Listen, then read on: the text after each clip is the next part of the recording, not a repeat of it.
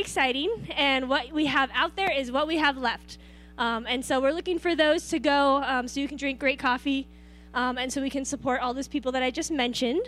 And their baby shower is tomorrow evening. All are welcome. I know it's a little bit foreign of a concept for some of you, but we have a community baby shower here at Sierra Bible when the family has their first child here with us at Sierra Bible. So it might be their second, third, fourth, or fifth child, but if it's their first child here, we like to throw them a little party so that they can be supported, so they can be blessed by gifts, but also so that they can be connected and meet anyone here, new parents and so forth. And so we're having that tomorrow evening in Ray Hall.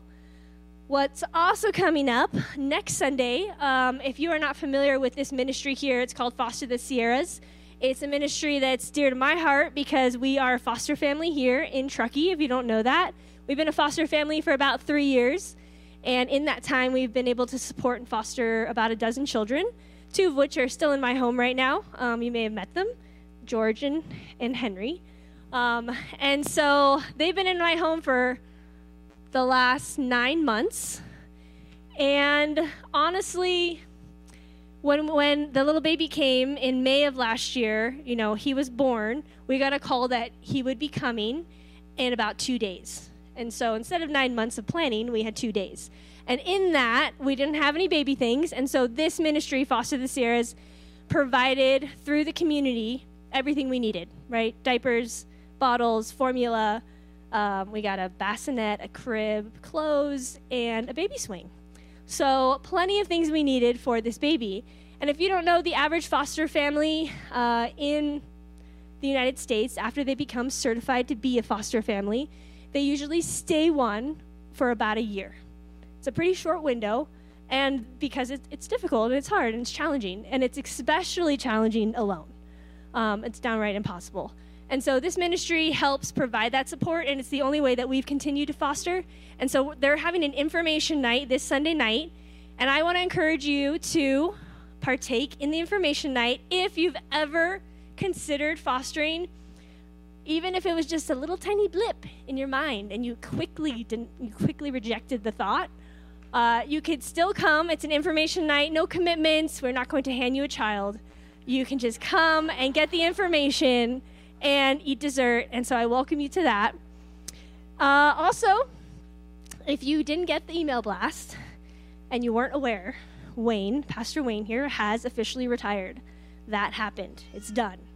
However, they are not, thankfully, retiring from Truckee or retiring from this community. They're still here. At the same time, we want to bid them farewell on their next chapters and journey, and we are having a party here on Sunday, February 13th. The main course will be provided. You will be providing the side courses. And yes, it's Super Bowl Sunday. I don't want to hear anything about it. Okay? This is what's happening on February 13th. All right? So all are welcome. It's after second service. If you come to first, you'll have to, I know it's hard, come back around and return to attend. Okay? All right. So with that, I get to introduce... Oh, there you are. Pastor Caleb Darrow, who's going to bring us the word this morning.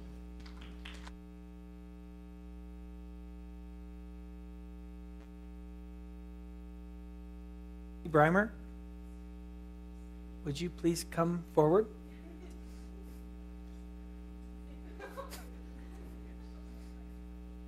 I used to get in trouble with her, so I just kind of wanted to let that hang there a little bit, just a little bit.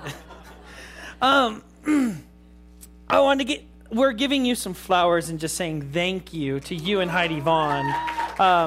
Tammy and Heidi Vaughn, they just fill in gaps around here that nobody even knows about. And so an example, we had a youth fundraiser dinner a couple months ago, and we planned the food and the cooks and the servers, but didn't plan tables or centerpieces, or plates, or knives, and all kinds of food for the kids being watched. All these things that weren't necessarily thought of. Oh no, food next door was thought of, but there were some gaps, and they just came in without being asked, and just took care of it. And so I'm just thank you for all the things you do, and they do that all the time. So thank you very much.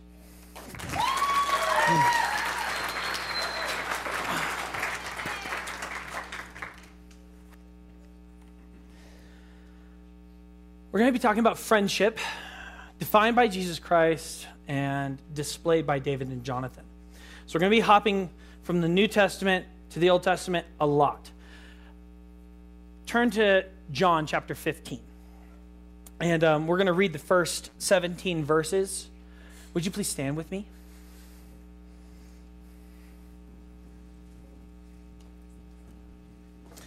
But I'm really only going to teach like 12 through 16. But this context is good.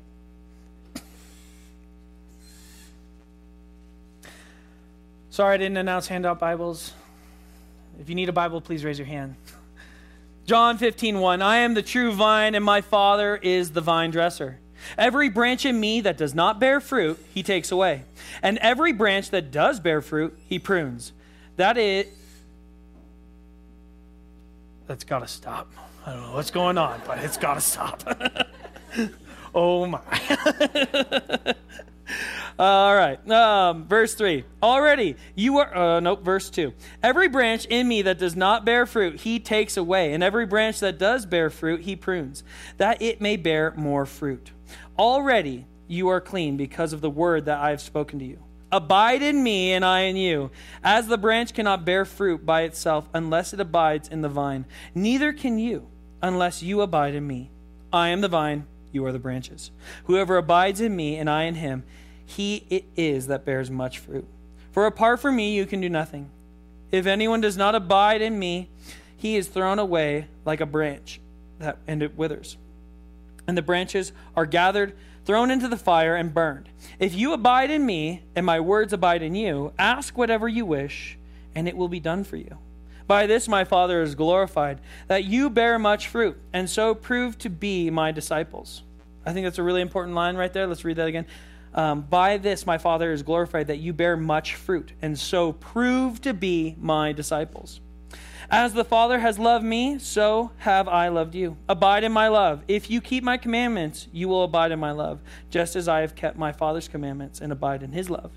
These things I have spoken to you, that my joy may be in you, and that your joy may be full.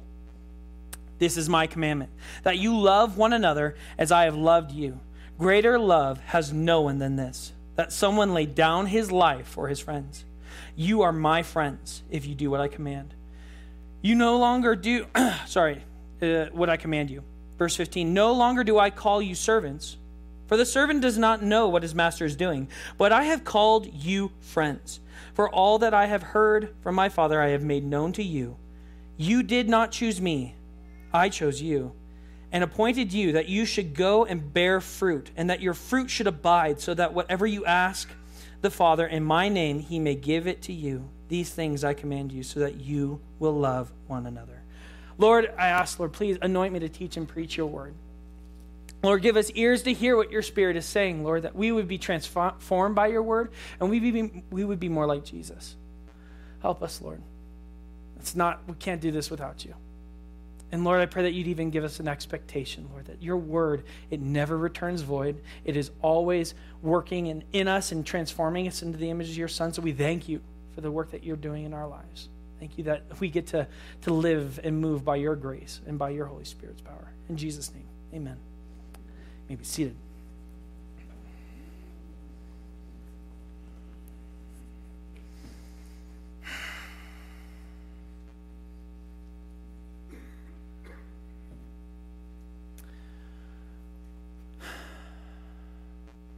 Friendship is, there's something about it that is like ultimate reality is connected to friendship. God himself is a triune being, Father, Son, and Holy Spirit. And, we say that God is love. And it could be said that God is friendship. He's the highest truth. He's the ultimate reality. Friendship's very important. It's a big deal. And I know that most people experience loneliness. And there's something kind of neat in that if you need friends, if you feel lonely, it's because you're made in the image of God. To the degree that you need friends in your life, that's how you're like him. If you don't need friends, you're not like God. That's not a good place to be. That's not who you were made to be. As human beings, we are image bearers of God. We are supposed to look like him, to act like him, to be like him. That is how we are made. And so if you are lonely this morning, I think in some ways you can take courage that it's because you're made in his image. You're supposed to have friends. This chapter, it's talking about abiding with Christ, friendship with Christ, that this love and this friendship flows from him, the vine, to the branches, us, and our lives produce fruit. That there's a flow here. Friendship's supposed to flow from our lives. And the Bible gives us some wisdom here. We're going to kind of focus in on, again, verses 12, John 15. Oh, gosh, that's supposed to say 12 through 16. I found out I was preaching yesterday morning, so bear with me on the slides. They're not perfect. Jesus says a couple statements in here that, I think it's in verse 8 that, we would have friends so that we prove that we're disciples. By this love that's in our lives, that we are proving we're disciples. He says later on in verse 11, that our joy may be full. These are good things, good reasons to have friendship in our lives. And Jesus has some very poignant and wonderful things to say. And he's going to talk about it, and then we're going to see it displayed on picture in the lives of David and Jonathan. David and Jonathan have the most famous friendship in the Bible, I think. And it's just neat to see the parallels and how they line up really well. So, first, these are the 3 points for this morning. Sympathy, secrets, covenant. These are 3 things that Jesus is going to talk about, and we're going to kind of unpack in these verses. Sympathy, secrets, covenant. There's more to friendship, obviously, but these are some really big ones, and this is what Jesus brought up. So, there it is. Sympathy, sympathos, same passion. John 15:16 says, "You did not choose me, but I chose you, and appointed you that you should go and bear fruit, and that your fruit should abide, so that whatever you ask the Father in my name, he may give it to you."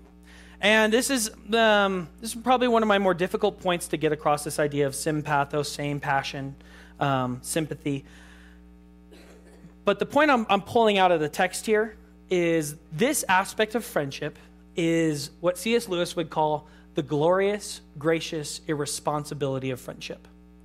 That there's a dynamic within friendship that it's by God's grace. You did not bring it about. You didn't bring these people into your lives.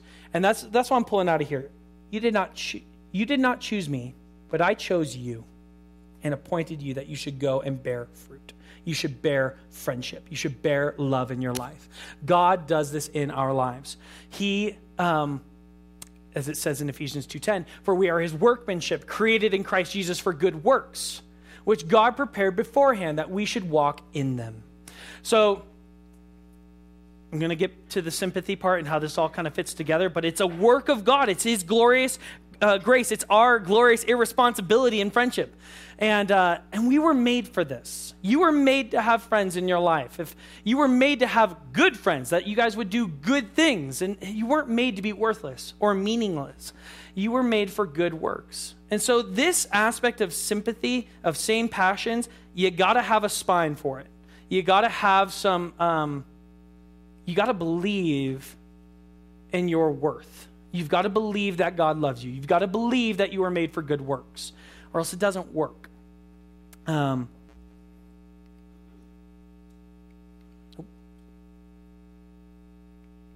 Okay.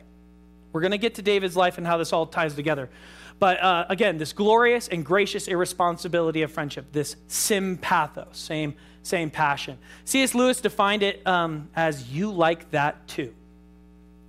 When he was a little boy, C.S. Lewis's dad said, "Hey, you need to go hang out with the neighbor kid who's like an invalid." Like this kid was sickly and just, stayed in his bed all the time. And his dad made him go and hang out with him. And he's like, I remember walking down the street and being like, I don't want to do this. This kid's weird. He lives in his room all the time. I don't want to hang out with this guy. And he walks into the bedroom and he sees this young man sitting on his bed. And on the nightstand was a book of Norse mythology. And C.S. Lewis said, "You like that too?" And they totally geeked out about Norse mythology. They were both big nerds. And that's that's part of what I'm talking about in this same passion. You like that too?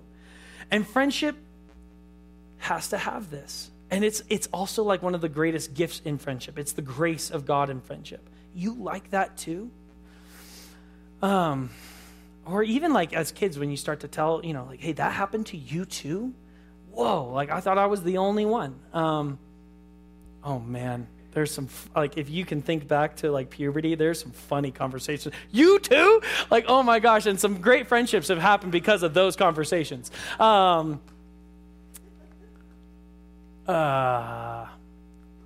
Same passion. What are you willing to suffer for? The word passion, we use it in Old English to refer to Christ's sufferings on the cross. And so it's like, it's true on like the kind of surface level of like, you like Norse mythology, you like, whatever. You like football too. Like it works on the kind of like the surfacey level, but it really works on the deeper points of what are you willing to suffer for? Well, I'm willing to get up at the crack of dawn to go fishing. And so is Stefan. Or whatever, or, I'm willing to go and sit in a deer hide and freeze for hours and, because I'm passionate. I'm willing to suffer to hunt this deer or whatever. There's just, I could go on examples, but a willingness to suffer. This is what I mean. Like you kind of have to have a spine. You have to be willing to suffer for something to enjoy this aspect of friendship. You cannot just be C.S. Lewis says something that's really not nice. It's like, Mr. Lewis, you can't say that. But he says this. Hold on. That is why those pathetic people who simply want friends, quote unquote, can never make any. The very condition of having friends is that we should want something else besides friends. Where the truthful answer to the question, do you see the same truth, would be, I see nothing and I don't care about the truth. I only want a friend. No friendship can arise through, though affection, of course, may. There would be nothing for the friendship to be about, and friendship must be about something, even if we're only an enthusiasm for dominoes or white mice. Those who have nothing can share nothing. Those who are going nowhere can have no fellow travelers. And so this is this idea of same passion. And again, you have to have a little bit of grounding, some spine, some idea that God loves you, that you are worthy, that you were created for good works. If you don't have that, you're just going to you're not going to tell the truth. One thing, that's like really what's going to boil down to. You're not going to tell the truth. People are like, well, do you like this? Yeah, of course I like this. Because you like it. And I'm going to do whatever it takes to be your friend. That friendship can't exist there. Friendship has to come through like, hey, I'm passionate about this. And so we're going to see this displayed in David and Jonathan's life. So let's go back once. For Samuel 17:31. This is where David and Jonathan become friends. David is this young shepherd's boy. He has arrived on the field of battle. The Philistines are arrayed against the army of Israel. And he's bringing food to his brothers. And he sees this great giant Goliath mocking and calling out the armies of Israel. He's like, send me your champion. I want to fight him. And David shows up and he's all, who is this guy who's like defying the living, the armies of the living God? Let's just unpack this a little bit. And he's saying this to, he's like, I'll fight this guy. And word of that gets to King Saul. And so King Saul's like, hey, we got a guy who's going to fight him. All right, bring him to my tent. Verse 31. When the words that David spoke were heard, they repeated them before Saul, and he sent for him. And David said to Saul, let no man's heart fail because of him. Your servant will go and fight with the Philistine. And Saul said to David, you are not able to go against this Philistine to fight with him, for you are but a youth, and he has been a man of war from his youth. But David said to Saul, your servant used to keep sheep for his father. And when there came a lion or a bear,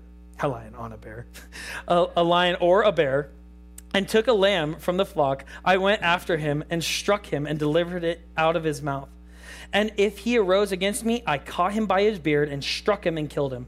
Your servant has struck down both lions and bears, and this uncircumcised Philistine shall be like one of them, for he has defied the armies of the living God. And David said, the Lord who delivered me from the paw of the lion and from the paw of the bear will deliver me from the hand of the Philistine. And Saul said to David, go, and the Lord be with you. Now that's the first time Jonathan would have met David, is in that tent. And Jonathan at that moment was like, I want to be that guy's friend. I want to be that guy's best friend. And so this is like part of what's like being described here is like, you gotta have to have some spine.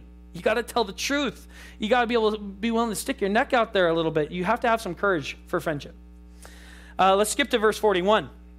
And the Philistine moved forward and came near to David with his shield bearer in front of him. And when the Philistine looked and saw David, he disdained him, for he was but a youth, ruddy and handsome in appearance. And the Philistine said to David, am I a dog that you come to me with sticks? And the Philistine cursed David by his gods. The Philistine said to David, come to me, and I will give your flesh to the birds of the air and to the beasts of the field. Then David said to the Philistine, you come to me with a sword and with a spear and with a javelin, but I come to you in the name of the Lord of hosts, the God of the armies of Israel, whom you have defied. This day the Lord will deliver you into my hand, and I will strike you down and cut off your head. I will give the dead bodies of the host of the Philistines this day to the birds of the air and to the wild beasts of the earth, that all the earth may know that there is a God in Israel, and that all this assembly may know that the Lord saves, not with sword and spear, for the battle is the Lord's, and he will give you into my hands. This one, something that's important in this, like, you need to have a spine and you need to have some courage. It's really interesting how David takes this battle on. He's like, he is totally standing behind God. He's like, God's going to win this fight. He's going to deliver you into my hands. You're toast, buddy, because God's, going to give me the victory. He's not saying, I'm stronger than you. I'm faster. I got a sling, bud. You haven't seen it. It's me. He doesn't say any of that. He is totally standing behind his identity as like a child of God. And that applies to you. I don't care if you can swing a sling or not. It doesn't matter if you're strong or you're quick or if you've killed a lion or a bear. Like David, we stand behind this identity that the Lord gives us. And maybe you are terrified of trying to make friends. That's not who you're meant to be. That's not where you're supposed to stay. And again, that's a whole other teaching on identity and worth and value and even glory. And I would recommend you listen to C.S. Lewis wrote a sermon called The Weight of Glory. You want to dig into that? It's 30 minutes. You can find it on a podcast. Listen to that. David does all this, and Jonathan sees him, and he's like, I want to be that guy's best friend. And I think one of the best pictures of the way I could relate this to us today is you got to let people know what you're passionate about so they want to be your friend. And maybe you're not like, hey, I'm super passionate about Jesus, but maybe you could at least say, I want to be super passionate about Jesus. That is such an easy and fair thing to say, is I want to be that. And who else? Anybody else want to be that? It's like, by you raising your hand, by you making that known, it gives a chance for somebody else in the room to be like, I'm getting coffee with that guy or whatever. I want to hang out with that guy. I want to be passionate about Jesus too. But in a sense, you've got to take that flag and stick it in the ground and say, I want to be passionate about Jesus. And that way, you're at least letting other people know you exist, that you're there. And because there's somebody else in the room who wants that too. There is. It's going to take some courage. It's going to take some willingness to suffer, right? Some passion. 1 second.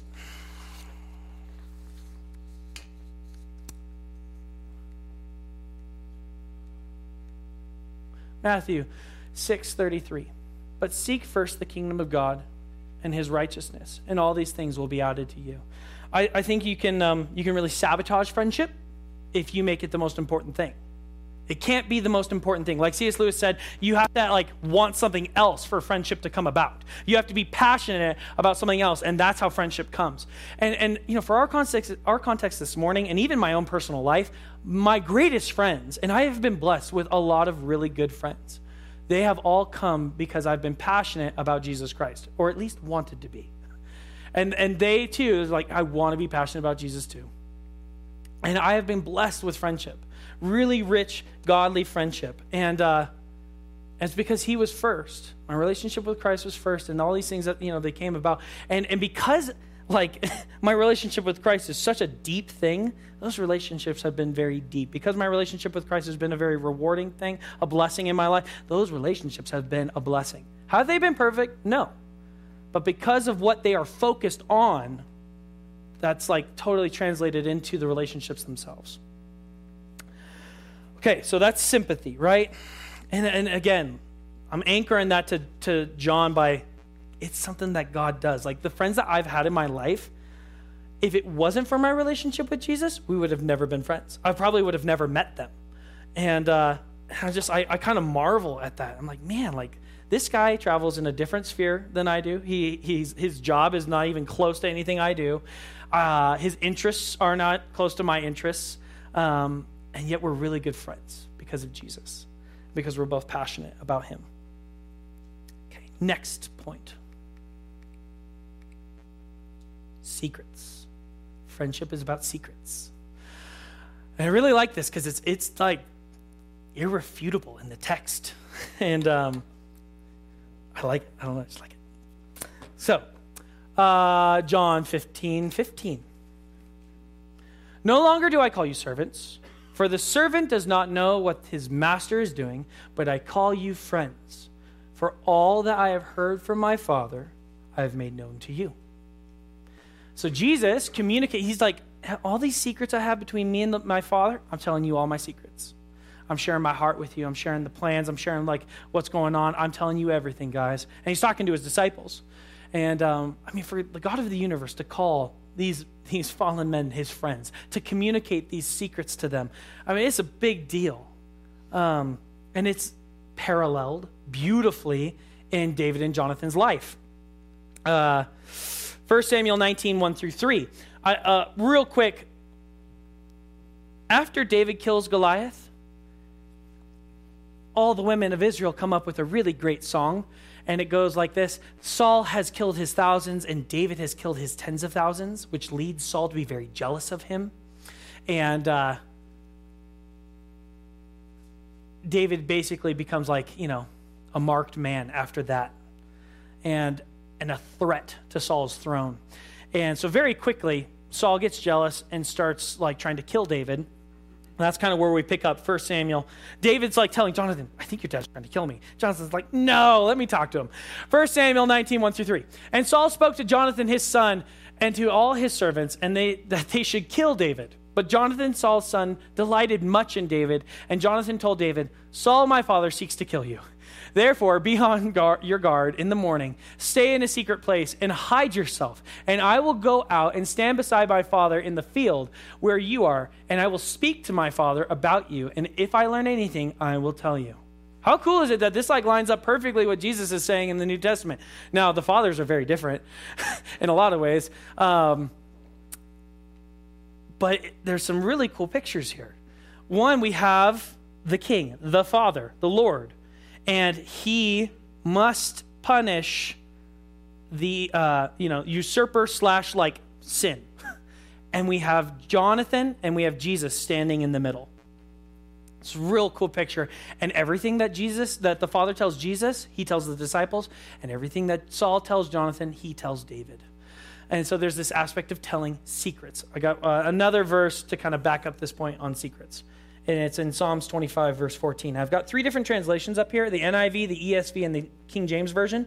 It is a mistake to be a hobby horse kind of Christian and only I've met some of these that's like, it's only this translation, only this one. And if you talk to anybody who is fluent in Greek and Hebrew, you should read at least 3 to get the flavor you need. And this is a really good example. The NIV says, the Lord confides in those who fear him. He makes his covenant known to them. ESV, the friendship of the Lord is for those who fear him, and he makes known his covenant to them. The King James Version says the secret of the Lord is with them that fear him, and he will show them his covenant. So we have confides, friendship, and secrets. The Hebrew word for friendship is the same as the Hebrew word for secret. Isn't that cool? I think that's super cool. And so you should read multiple translations when you're studying, at least 3, and you get more flavor out of the text. And so this idea of friendship and secrets are totally linked. We see Jesus talking about sharing what the Father tells him. We see Jonathan telling David all his secrets too. And in our lives, I think some of you probably had this experience where you have a friend, somebody who's close to you, and they make a big life decision without talking to you, and you feel hurt. You're like, what? You didn't let me know. You're going to go off and you didn't tell me this secret. Or vice versa. You've made a big life decision and you didn't tell your friend. And they were like, hey, like, what in the world? Like, I thought we were friends. Like, you didn't tell me that this is going on. Secrets are totally linked to friendship. And let's like clarify that like your secrets, not other people's secrets. It's very clear that the Lord is sharing his secrets with us, not other people's secrets. Guess what Peter did? You know, I mean, I've done this, you know, I've like counseled with a friend and I've gotten his advice and like kind of like, yeah, I think this is the direction the Lord is moving. And then I'll get some other counsel and kind of change. I'm like, instead of going from a left-handed turn, we're making a right-handed turn. And I didn't tell friend number one. And he was like, man, like we prayed, we talked, we counseled, that hurt. And I'm like, I blew it. I'm sorry. That was wrong. I should have given you a heads up and let you fill you in. You take the time to invest in me and then go the other direction. You gotta let friends in. You must communicate your heart. Another aspect, and just a really practical thing with making friends, is telling secrets is totally integrated into making friends, but the rate at which you tell secrets is very important. The rate at which you tell secrets is very important to friendship. If you tell too many secrets too fast, you're going to freak somebody out. And that's me. I'm that person. I'm like, here it all is. And they're like, too much. Wow. I'm not seeing you for a while. You know, church, like doing that. Or the opposite is my wife, and she is just very quiet. And the risk for her is not sharing secrets fast enough. And then people are like, well, you know, you're really standoffish, and you know, you don't open up, and I'm telling you these really intimate things about my life, but you don't tell me anything. And so there's a danger on either side. And so you need to find the appropriate rate of sharing your secrets with people to do well at friendship. And there, you know, one of the guys from the first service pointed out, you know, secrets also communicate trust. And you don't give all your trust to somebody at one point, at one moment. You kind of, you know, back and forth. You share a secret, you wait for them to share one back. Then you share another. You know, and so on and so forth. One for one's a good way to start out. Don't, you know, you got to be careful. Oh, man, I just think it's hysterical how it's like, man, that makes so much sense. Why I've scared some people. Anyways. You know, with that, it's like secrets are also like you're speaking truth to people too, like deep heart truths. You know, you're willing to say the hard thing to them. That's a part of friendship, that candor. Third point, covenant. Covenant is a part of friendship. I think it's like cool how there's like some truths that like are like little kids understand really like innately. And like when I think of covenant and little kids, I think of blood brothers. Like I had that experience as a kid where it's like in my mind, like when I remember this, it was a really big gnarly cut on my hand that like, you know, me and my friend, we cut our hands and we became blood brothers or whatever. But I'm pretty sure it was just a scratch because there's no scar. And that I'm really clear when I communicate and tell that story to the youth group that that's a really bad idea and dangerous, and that there's transferable diseases by blood. So I do kind of lay that groundwork. But I do love that picture of like little kids understand like, hey, friendship's forever, man. We're bonded by blood. This idea of covenant. So John 15:12-13. This is my commandment, that you love one another as I have loved you. Greater love has no one than this, that someone lay down his life for his friends. And this is exactly what Jonathan does. As soon as David goes out on the battlefield and he sees, man, this guy is passionate about the Lord. He is passionate about the nation of Israel. He is willing to suffer for these things. I want to be his best friend. And immediately after David kills Goliath, Jonathan makes a covenant with him. 1 Samuel 18:1-4. As soon as he had finished speaking to Saul, the soul of Jonathan was knit to the soul of David, and Jonathan loved him as his own soul. And Saul took him that day and would not let him return to his father's house. Then Jonathan made a covenant with David because he loved him as his own soul. And Jonathan stripped himself of the robe that was on him and gave it to David and his armor bearer and even his own sword and his bow and his belt. In this moment, specifically the belt, in their culture, and if you watch like, even movies, with people from the ancient Middle East. They have this belt, and it's got like these braids and tassels on it, and it was like a way to mark their position and their authority. And when he gives this to David, he's saying, you're the next prince. Like, you're the next king. It's you, man. He's laying down his life for his friend. This is the most Christ-like aspect of friendship, and it's like, oh man, I fell so short of this in my life. To actually like prefer someone else as better than myself. I want to be on the throne. I want to be the important person. I want the country song. I want it to be all about me, all about I. I can't remember the rest of it, but that's us. And this is the part of like friendship that I'm especially like, oh Lord, I don't stand a chance to do this without you. But Jonathan is the most incredible picture of Jesus in this, that he lays his life down for his friend, and truly lets him be better than him, lets him take the throne. And one other thing that's really cool is at this moment, David is entering into the most dangerous season of his entire life.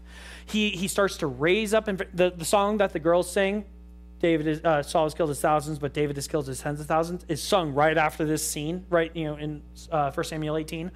And as soon as that happens, Saul's like, what? And that begins the most dangerous season of David's life. And it ends when Saul dies. But what's really beautiful is that there's a covenant made here in 1 Samuel 18. There's a covenant made right in the middle when David has to leave Jonathan. And there's a covenant made right at the end of Jonathan's life. Jonathan dies with his father on the field of battle.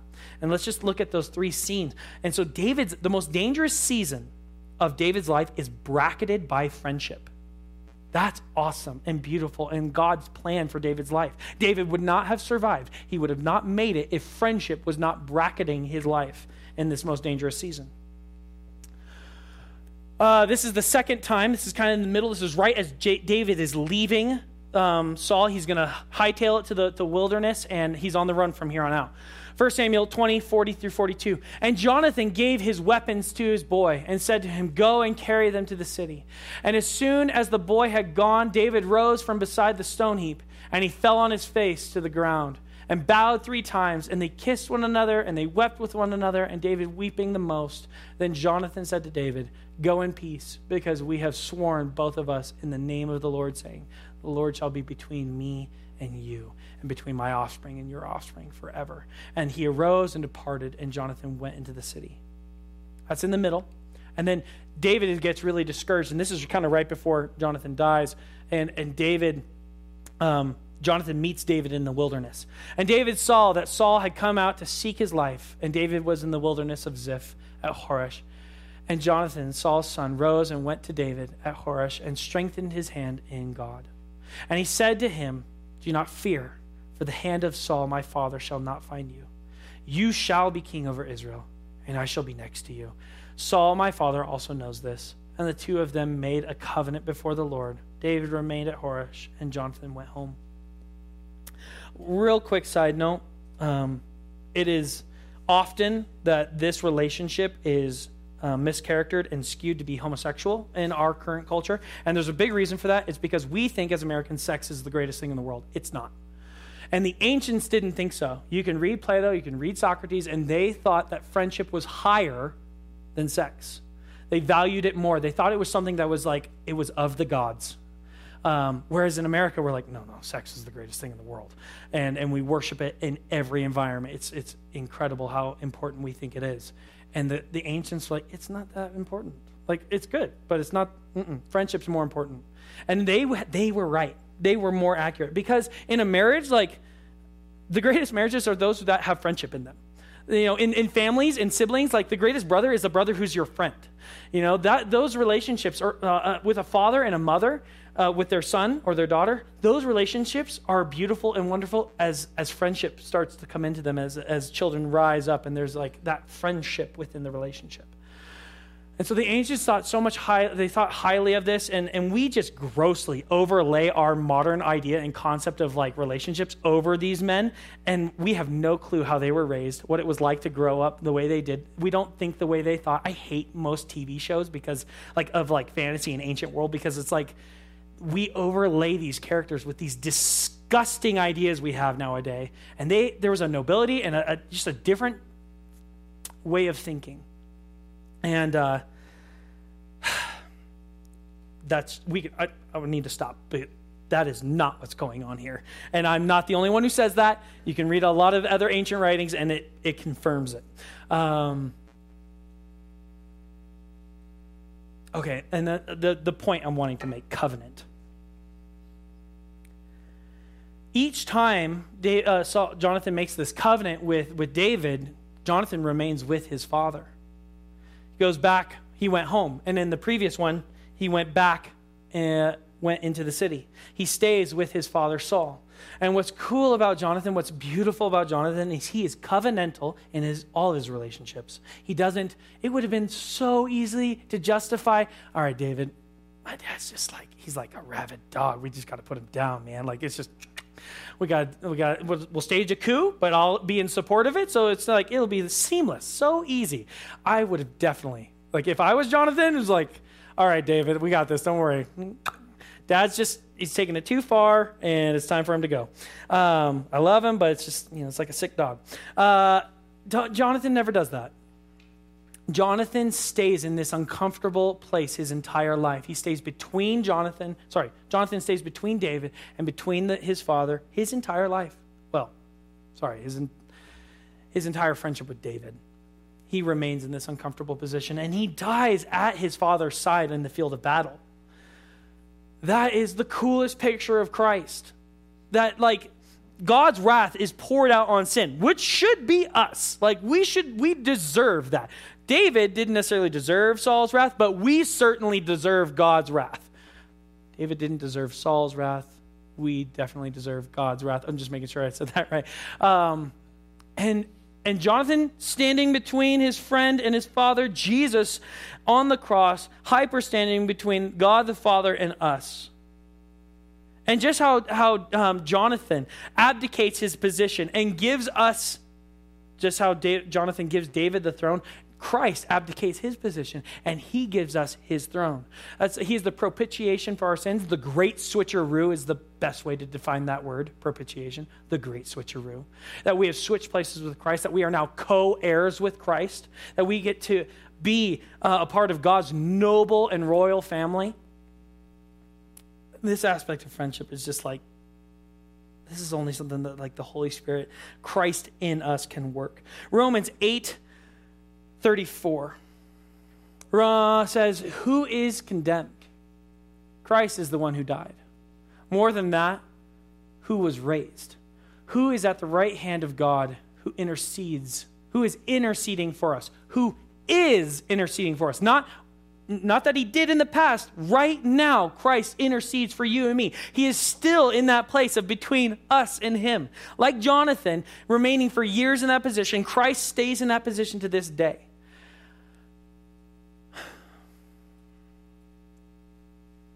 I think as Christians, there's a time and a place where we're supposed to stand for a friend, and it may be uncomfortable, and it may take time for that person to work through stuff, but you just stand and you just wait. And you pray, and you ask the Lord for help and wisdom and when to speak into their life, when not to. I'm a big Lord of the Rings fan, and I read them every fall because the aspens change colors, and it reminds me of it, which is late summer really around here. But I notice other things in Lord of the Rings all the time, and that book is truly about friends. And one of the cool pictures is when Gandalf kind of gets suspicious about Bilbo's ring. There's a 60-year gap in between him being suspicious about this problem in his friend's life and then him actually confronting his friend about it and making him give it up. 60 years. When I get suspicious about an issue in my friend's life, I'm we got to deal with this, man. 60 years of patience, 60 years of being aware that, okay, my friend's got a problem, this evil ring that's going to destroy the world. and I'm just going to kind of I'm going to think about it. I'm going to do some research about it for 60 years, and then eventually I'm going to confront him.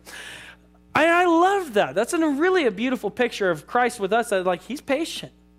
And he waits for the right time, for the right window to address some of these things. And as friends, there's times when we just have to stand. We have to hyper stand like Christ and wait on something. and intercede before the Lord. It's not just like you're forgetting about it. You're continually conscious about it. You're continually offering this thing up to the Lord and like, Lord, what do I do?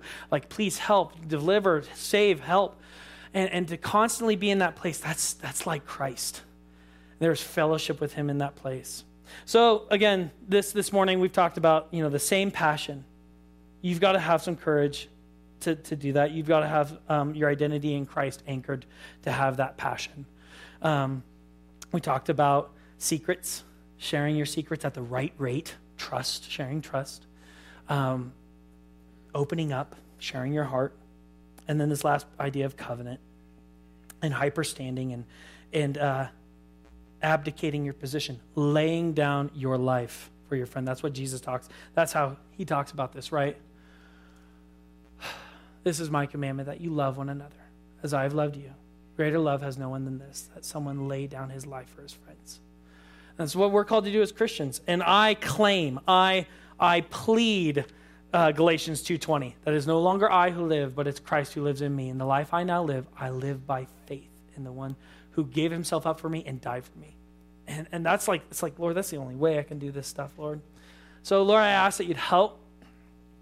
Lord, I'm sure, and I hope, Lord, that we look at your text, we look at what the word says about friendship, Lord, and I pray that some of us go and apologize to a friend today, Lord, or we make it right, or we choose to hang in there. But, Lord, that your word would impact our lives today, Lord, and we would react to it, and Lord, help us to be good friends. Help us to have a secure enough identity in you, Lord, that we would be able to kind of, in a sense, plant our flag in the ground and say, I want to be passionate about Jesus, who is with me. Lord, I pray that you'd help us to have the courage to open up our hearts, to share secrets, Lord, to share what we're struggling with, to confess sin, Lord, to share hopes and dreams, Lord, that you'd help us to do that. And I pray that you'd help us to be covenantal in our relationships, Lord, that we don't give up on people.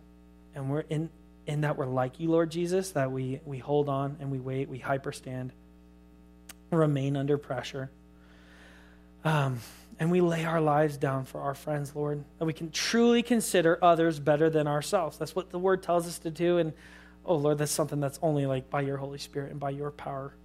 Help us, Lord. In Jesus' name, amen. Will you guys stand with us as we sing this last song? This last song is kind of an anthem and a prayer, and it always takes me back to that day when I met Jesus, when I got saved, and I pray that it would do that for you this morning.